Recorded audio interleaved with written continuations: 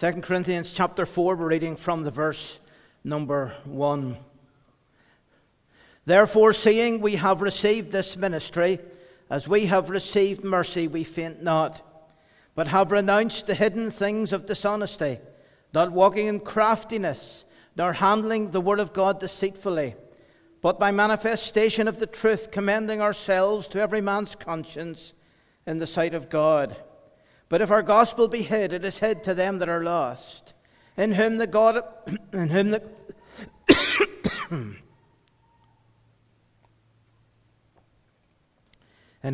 of this world hath blinded the minds of them which believe not, lest the light of the glorious gospel of Christ, who is the image of God, should shine unto them.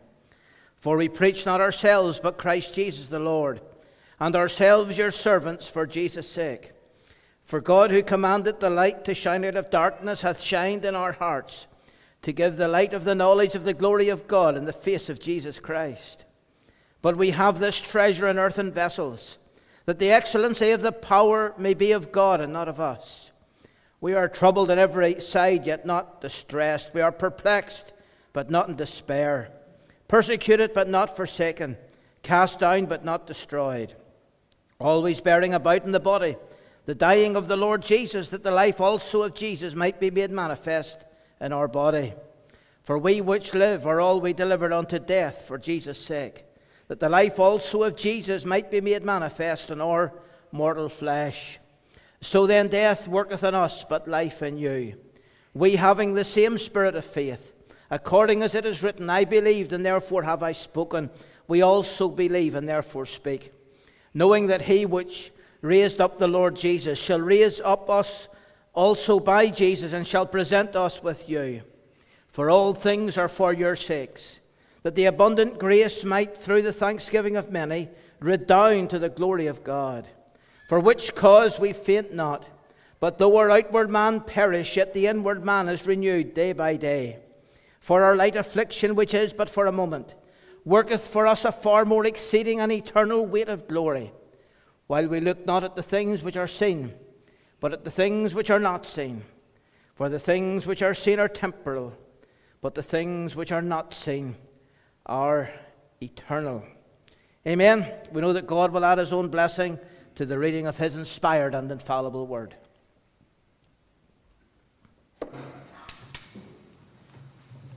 Amen. Thank you, Mr. McIntyre. We'll come to the announcements now, and I want to just give you all a warm word of welcome. It's good to see you along this evening, and we just pray the Lord will bless you. And if you're visiting with us this evening, you're very welcome. It's good to see David and Joy Patterson with us, and must be the extended family. And it's nice to see Rachel and her husband and the wee girl. So you're very welcome. With good memories of Rachel's time in youth fellowship, and that's a while ago, but not that long ago. So it's good to have them. And any other visitors that are here, or if you're visiting or joining us online and tuning in tonight, it's good to have you with us. We want to welcome you in the Saviour's name, and we just pray the Lord will bless you tonight. And I suppose I'd have to welcome the Reverend McIntyre. It was funny welcoming him to his own pulpit, but he wasn't supposed to be here, but I'm very glad he is here, let me tell you that, because if he hadn't been here, I'd say you'd be out in the next 10 minutes, because some of the rest of us creators would have had to pick up the baton and do something this evening. So it's good to have him here, and we pray the Lord will bless him this evening. Do remember just the midweek prayer meeting and Bible study this week, just the one meeting with all of the other meetings now finished for the year. So do remember that, come along. I'll take that meeting this week. And then next Lord's Day, we're really looking forward to this. God willing, we have our Christmas services on Christmas Eve. And in the morning, the Sunday school will be singing, and in the evening, other folks will be taking part. And then there'll be a festive supper after the evening service, and the Reverend McIntyre, God willing, will be here to bring God's word. So we're looking forward to that meeting, and you pray about it and come along. Maybe you know someone who maybe doesn't normally go to church, and they'd like to go to church around Christmas time. Well, ask them along, and let's see the house well filled next Lord's Day evening. And do remember the prayer requests. They were sent out, of course, on the WhatsApp So do remember those who are in hospital. I do remember particularly our brother Andrew McMullen. Andrew's been in the hospital just since Friday, Thursday night, Friday. So do remember him, please, in your prayers at this time. And others as well who are unwell. And just do remember them, please, before the Lord in prayer. We're going to come to our next carol. It's the number 82. The number 82 in the book is on the page 208. While shepherds watched their flocks by night, all seated on the ground, the angel of the Lord came down, and glory shone around. Let's stand, please, and we'll sing together once we get the introduction.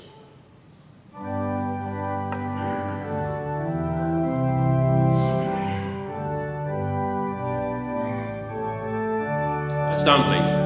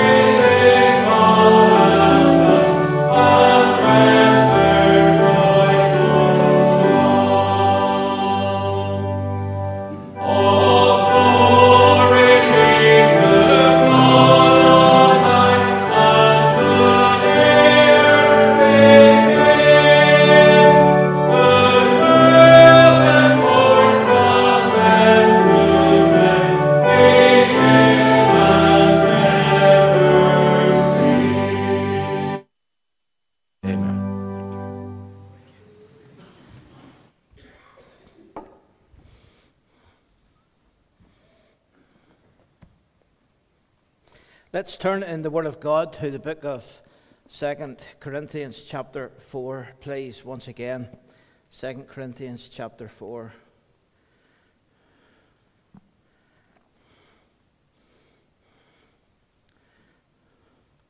We just finished Sunday lunch, and Jonathan sent me a message that he hadn't been feeling very well, and had come on very quickly, and he wouldn't be able to preach.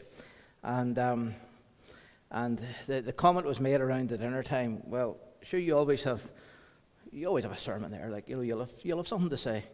And well, my reply back was, well, I've got about 30 years of them, but life's just not as simple as that. I remember a few years ago, and it is quite a number of years ago, we had an annual general meeting, and there was a minister was due to come, a very humorous minister, one of our senior ministers. He was due to come that night, and he didn't turn up. And I waited and started the meeting and went through the preliminaries, and he just wasn't there. And I had to say something. And the Lord gave help that night. And then the next morning he rang, and he said, I just looked at my diary. I was supposed to be with you last night. And I said, yes, you were. And he says, well, it's always useful to have one in the hip pocket. And whenever I took that bit of a splutter there, and I hope my voice holds out, I hope you have one in your hip pocket. But nevertheless, I was, over the course of this week, some thoughts were coming to my mind on the face of Jesus Christ here from 1 Corinthians chapter 4 and verse 6. And we have been thinking about Moses. We thought about Moses last Sunday morning, the prophet who knew God face to face. And then at the prayer meeting, we did think about how did Moses know God face to face? And how can we know God face to face? And we did make reference to this text here. And it is just these words in 2 Corinthians chapter 4 and the verse 6, the face of Jesus Christ. And that's what I would like us to look at this evening, the face of Jesus Christ. So let's seek the Lord for prayer. Father in heaven, we thank you for this meeting. We thank you for Brother Neville leading the service. We thank you for everyone that is assembled and for those that have joined us on the live stream. And we pray for this word, that it would be a blessing to each and every heart. We thank you for Brother Jonathan unwell, that you would touch him and raise him back to his health and strength. Lord, be with us now. May the grace of God lead us and guide us. In the Saviour's name, amen and amen. Jochebed, she recognized that her son Moses, according to Stephen's great sermon in the Acts, she recognized that he was a goodly child. And that means that he was fair to God. She looked at him and she saw a spiritual significance in this boy that was born in such a perilous time when Pharaoh was threatening the total extinction of the Hebrew people. I wonder, what did Mary see as she cradled the newborn child in her arms in that stable? As she looked upon his little face. And she was the first one to see him. And as he was wrapped in those swaddling bands, and as she looked into his eyes, what did she see? What thoughts filled her heart as she looked at that little baby? Her mind was full of memories. The last months had been absolute turmoil for her and for Joseph. There was a threat upon their future marriage, as Joseph was minded to put her away until the angel came to him in the dream. And then there was the visit that she had already received from Gabriel. The holy thing that shall be born of thee shall be called the Son of God. With God nothing is impossible. There was the visit with Elizabeth, who was about to give birth to John the Baptist, and how her babe leapt within her womb at the very mention that the Lord was coming, and that he already had been conceived in the womb of Mary. All of this was filling her mind as she looked upon the face of Jesus. And of course, they did call him by that name that they were instructed to call him, Jesus Savior. He's the Savior. But there was so much that she didn't really understand or comprehend as she looked into that tender face. And then the shepherds, they interrupted the silence of the whole evening, coming down from the hills and being filled with such joy and happiness. Their stories of the angels bursting into songs, peace on earth, goodwill to all men. And they made their way to the temple for the child to be circumcised. And as they made their way to the temple, there was old Simeon taking the child up in his arms and talking about the light to lighten the Gentiles, the glory of thy people Israel. I can depart in peace now, mine eyes have seen thy salvation. And of course his name was Savior, and she looked upon that child that they were bringing to the temple. Her mind was filled with many things. Anna, the aged lady who departed not from the temple, she served God with fastings and prayers day and night. She too was so excited to see this child. And then, a little later, the child could have been as old as perhaps 2, but it certainly didn't take place around the time that the Lord was born, as all the nativity stories seem to show. The wise men, they came from the east. And they worshipped him with those gifts, bringing him gifts fit for a king. And all the while, Mary, as any mother did, had her eyes fastened upon that child. That child, that special child born of her. She saw the face of Jesus Christ. But we too, we see the face of Jesus Christ. Not in that literal, physical way that Mary saw, but we see the face of Christ. And we see the face of Christ revealed through the Scriptures. And this is what I want us to meditate upon. And see what we can learn, because there's something so significant about his face. We are told here in 2 Corinthians 4 verse 6, "For God, who commanded the light to shine out of darkness, hath shined in our hearts, to give the light of the knowledge of the glory of God in the face of Jesus Christ." So the light of the knowledge of the glory of God shines into our hearts. That light that comes from the very face of Jesus Christ. That light shines in our face. The light that comes from his face. It's a remarkable thought. The same miracle that took place whenever the heavens and the earth were created. God said, "Let there be light," and there was light. And that's the very same thing that happens to our hearts. The light of God, it comes. It comes from the face of Christ. So let us just think about the face of Jesus Christ tonight. What the face of Christ is. First of all, the face of Jesus Christ is the face of God. It's the face of God. As Mary looked upon that child, she was looking upon God. In John chapter 1 and the verse 14, it's an often quoted verse. It's undoubtedly one of the great texts of Scripture with regard to the incarnation. "The Word was made flesh and dwelt among us, and we beheld his glory. The glory as of the only begotten of the Father, full of grace and truth." The Word, the second person of the Trinity, the Logos, he was made flesh and he dwelt among us. And they saw his glory. The disciples, they saw his glory. And in Colossians 2 verse 9 we are told that in him dwelt all the fullness of the Godhead bodily. So in this child, she saw the Word that was made flesh, and all the fullness of the Godhead dwelt in this child. As the fullness of the Godhead dwelt within him throughout his entire earthly ministry. And of course, the fullness of the Godhead still abides in the man Christ Jesus and his glorified humanity as he is seated at the right hand of the Majesty on high. In Acts chapter 4 and the verse 30, we have the rather curious reference to him being the Holy Child, Jesus.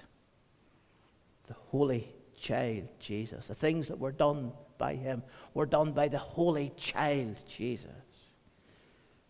Reference to the fact that he was the Son of God, the Holy Child, Jesus. He was also the Son of Man. He became man. And he was God in his purity and in his perfection. The Holy Child, Jesus. The face of God. We are given two descriptions in the Scriptures of Jesus' face. Now, we don't get these descriptions in the Gospel record. The Gospel narrative doesn't tell us exactly what he looked like as he walked the dusty roads of Galilee and Judea, walked the streets of Jerusalem, went into the courts of the temple to preach. We're not given an artistic account of his face. But there are two accounts of his face in the Scriptures which are symbolic but yet powerful and deeply personal. One of them is in the Song of Solomon, chapter 5.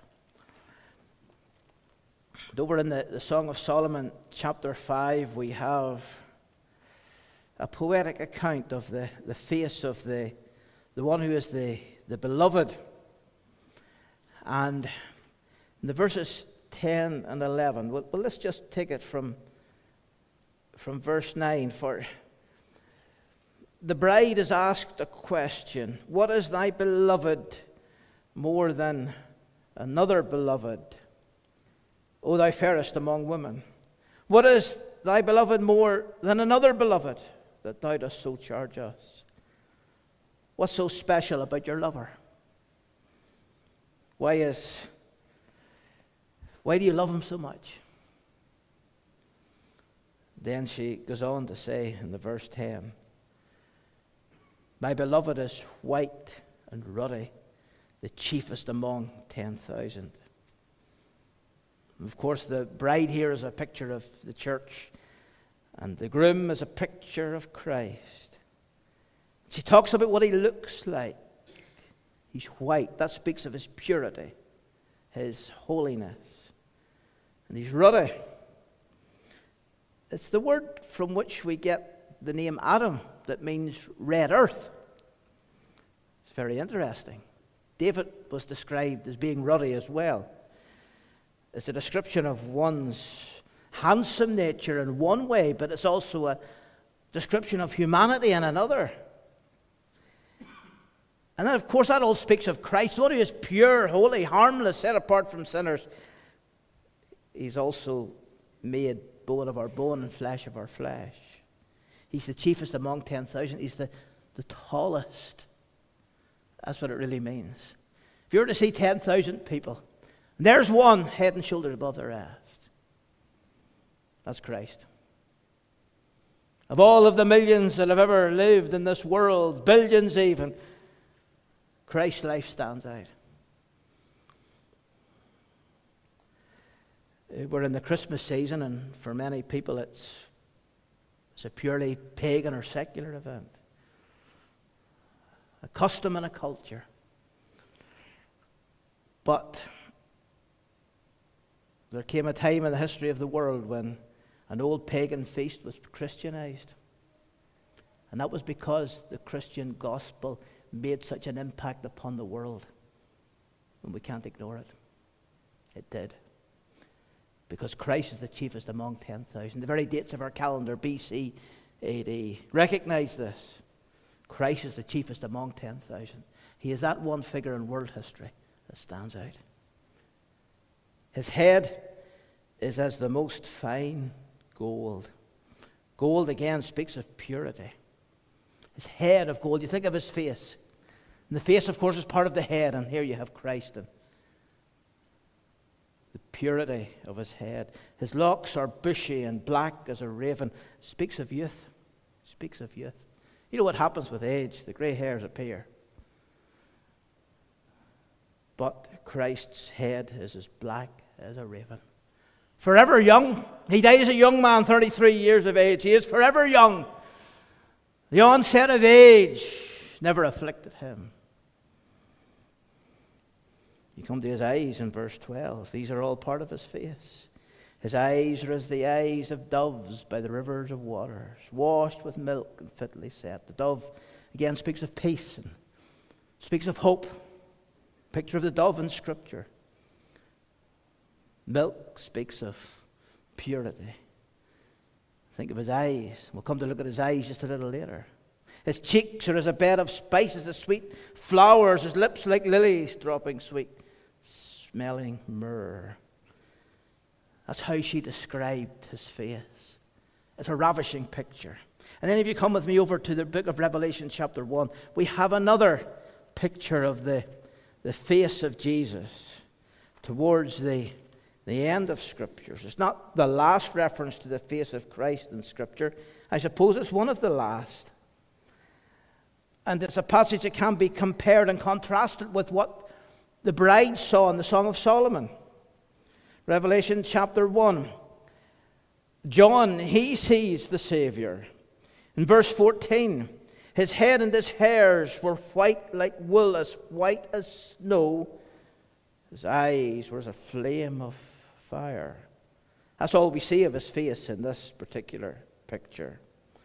And his head is not black here.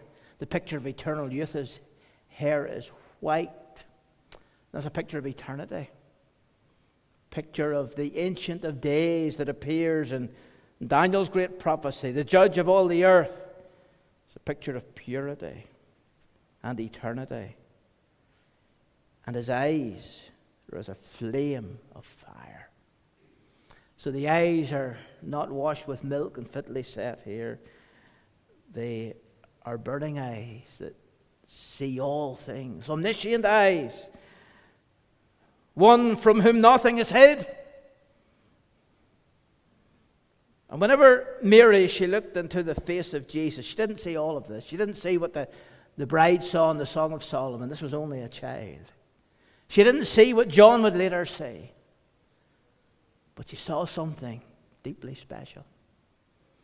She was looking into the one who is and forever will be the Son of God. Whenever the disciples later saw him in the Mount of Transfiguration in Matthew 17:2, we are told that his face did shine as the sun.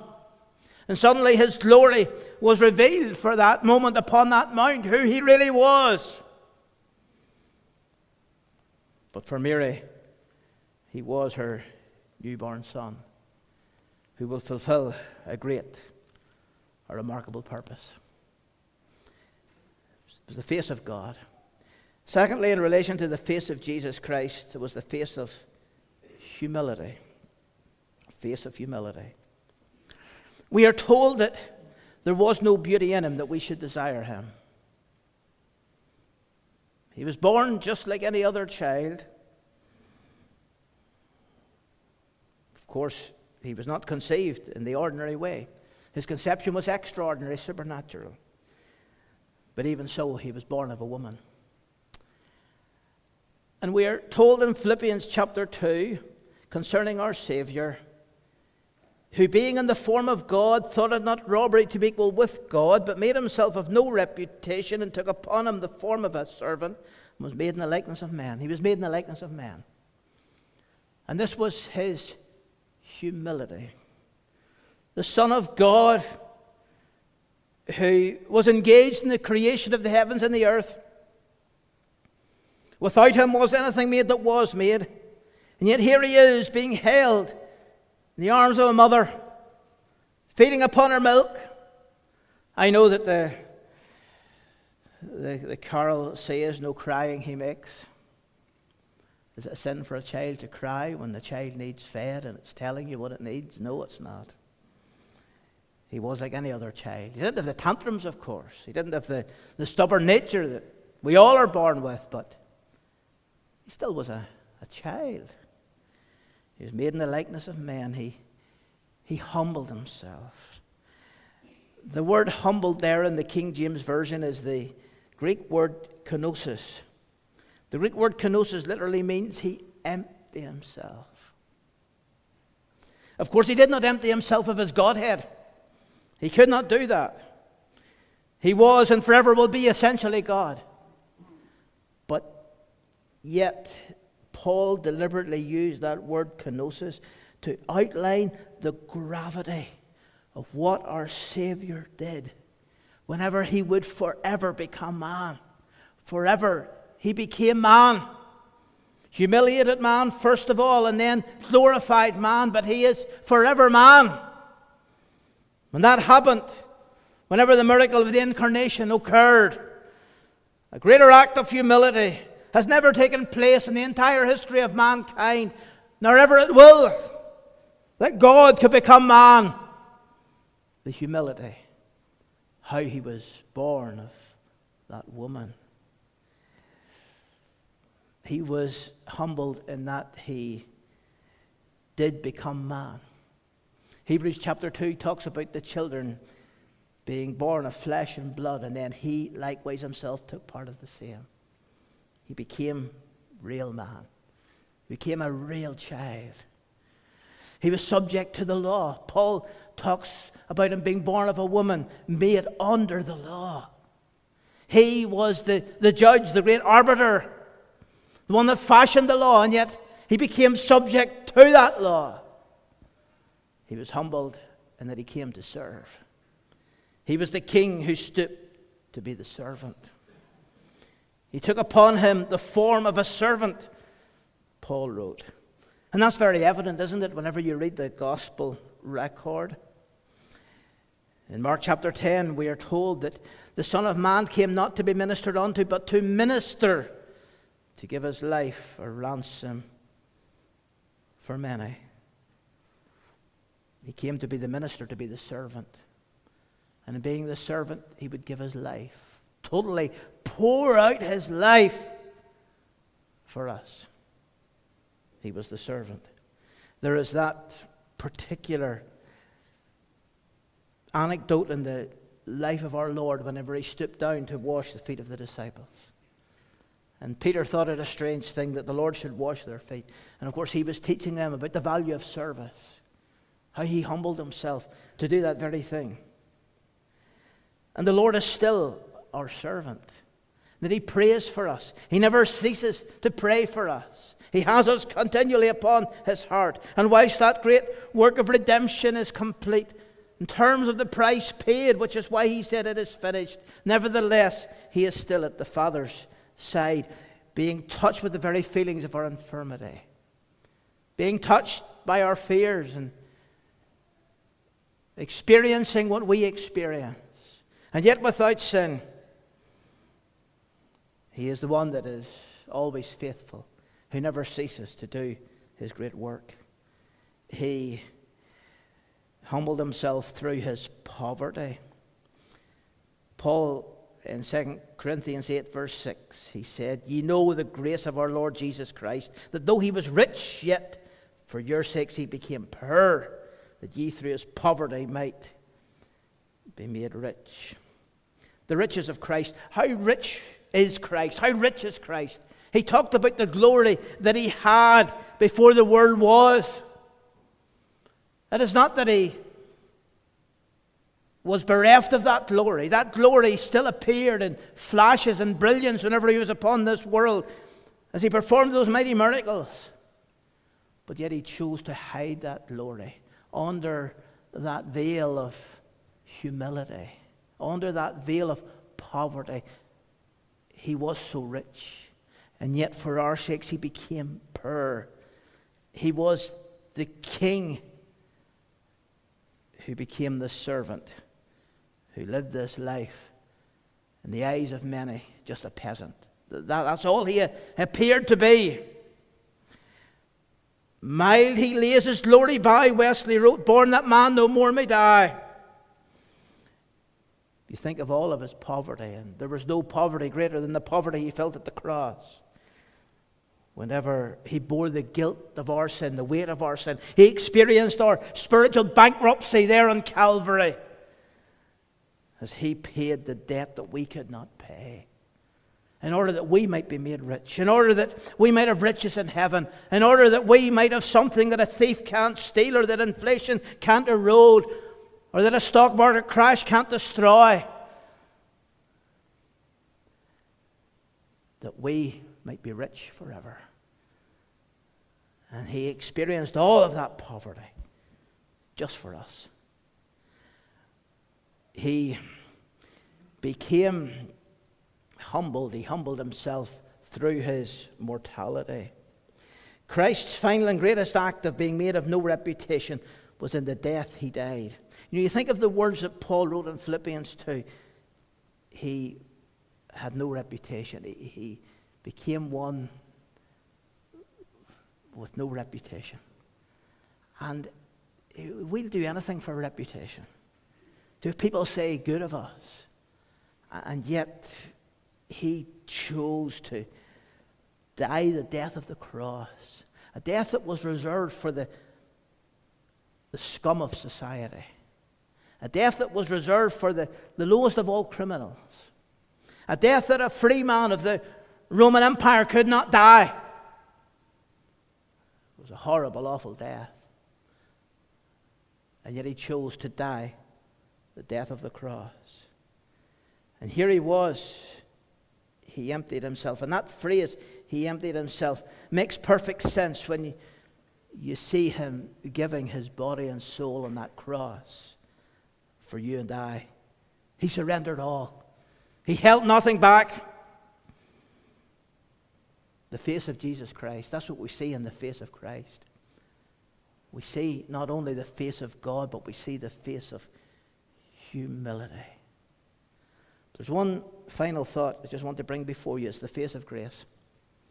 The face of grace. Mary looked into his eyes.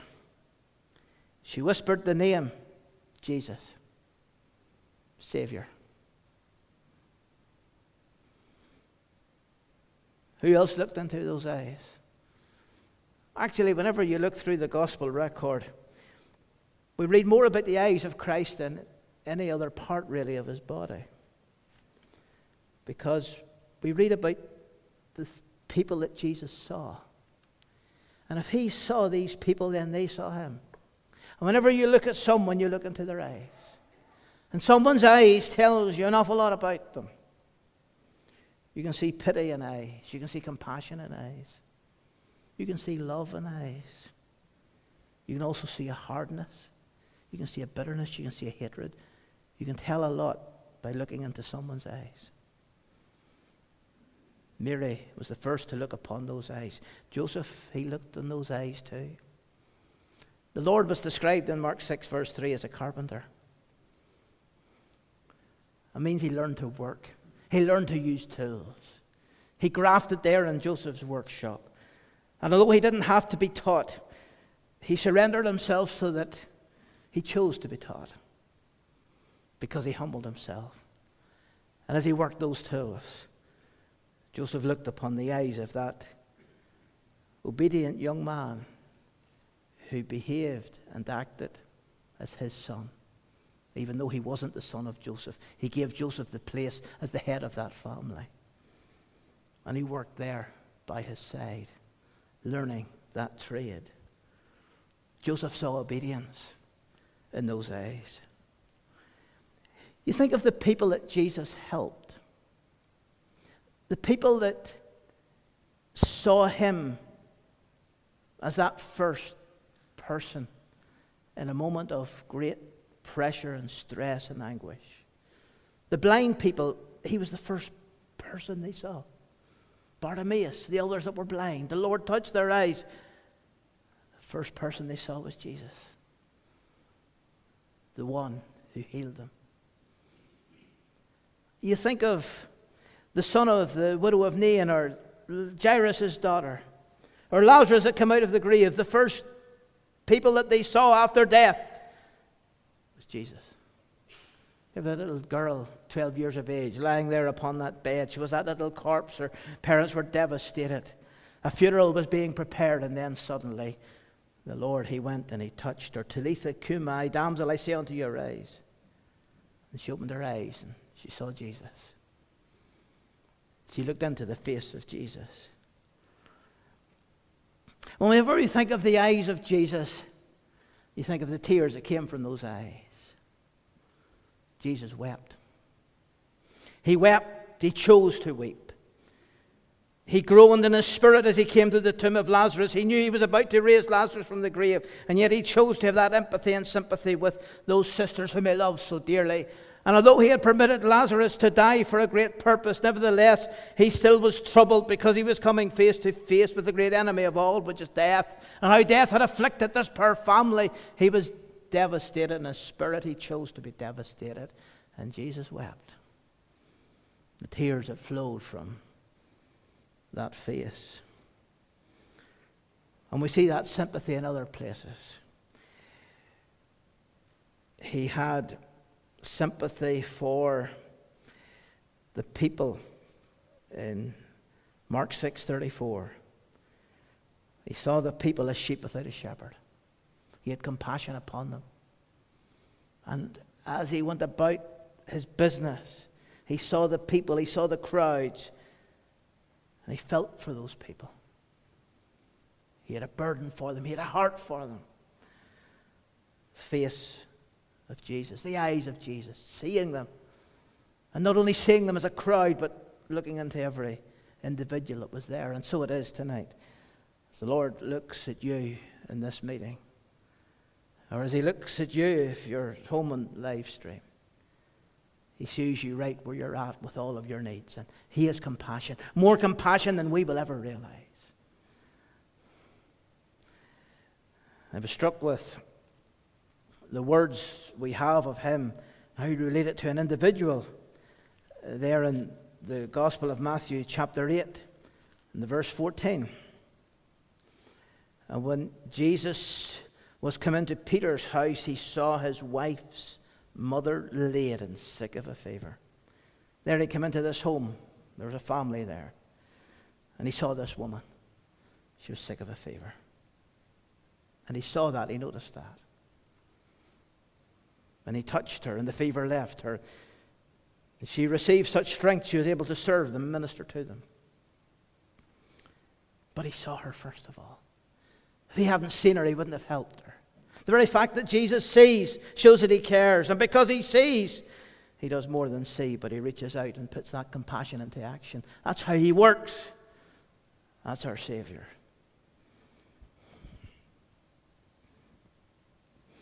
You think of the people who saw Jesus' eyes around the time He was crucified. That's another story completely. Pilate had Him there before him. He said to the people, "Behold the man." Whenever you look at what Pilate said and the circumstances that had happened before he said it, he had sent Jesus away to be beaten by the soldiers, to be flogged. And they brought Him back thinking that perhaps when the people saw the cruelty that had already been inflicted, that would persuade them to let Him go. "Behold the man," he said. He looked into those eyes. He saw no hardness. He saw nothing but love. He saw nothing but innocence. He looked into that face. That face that had been beaten and bruised, and still he saw something he had never seen before. Something that he would never forget as long as he lived. You think of the soldiers who beat Him. They had beat many a man, but they had never beaten a man like this man. Think of the soldiers that nailed His hands and His feet. They had done that gaudy task before, but they had never done it to a man who reacted as this man reacted. You think of Simon and Cyrene, whom they pulled out of the crowd and forced him to carry that cross up Calvary's hill. As the Lord walked on beside that cross, Simon looked round. No one was closer to the Lord just before His crucifixion than this man. And Simon's life was changed because he looked into the eyes of the Son of God who would take his sins and die for his sins. You think of the centurion who gave the orders for the soldiers to do their terrible deeds. And as he looked at the whole event, he said, "Truly this was the Son of God." What do we do tonight? We've looked into the face of Jesus. How can you look into the face of Jesus and turn away from Him, refuse Him? How can you look into the eyes of Jesus? He loves you as much as He loved those multitudes all those years ago. He loves you as much as He loved Mary and Martha. He loves you. How can you look into those eyes? He was beaten for your sins. Look into those eyes as He was crucified for you. How can you turn away from Him? Those eyes say, "Come. Come unto me and I will give you rest." The last mention of the face of Jesus in Scripture, Revelation chapter 22 and the verse 4. The people that are in glory, they shall see His face. That's all we need to know about heaven. Yes, we read about the golden streets, and we read about the gates of pearl, and we read about all of that. But all we need to know about heaven is the fact that we'll see His face. And throughout eternity, we'll never lose sight of Jesus. That's what heaven will be like, just to see Him. And yes, it is thrilling. Loved ones will be there, and people we loved here on earth will be there, and oh, that's great, and it's wonderful. And there'll be that union of people that make all of the lovely family times we've had on earth just pale away. But we'll all be joined together with Christ.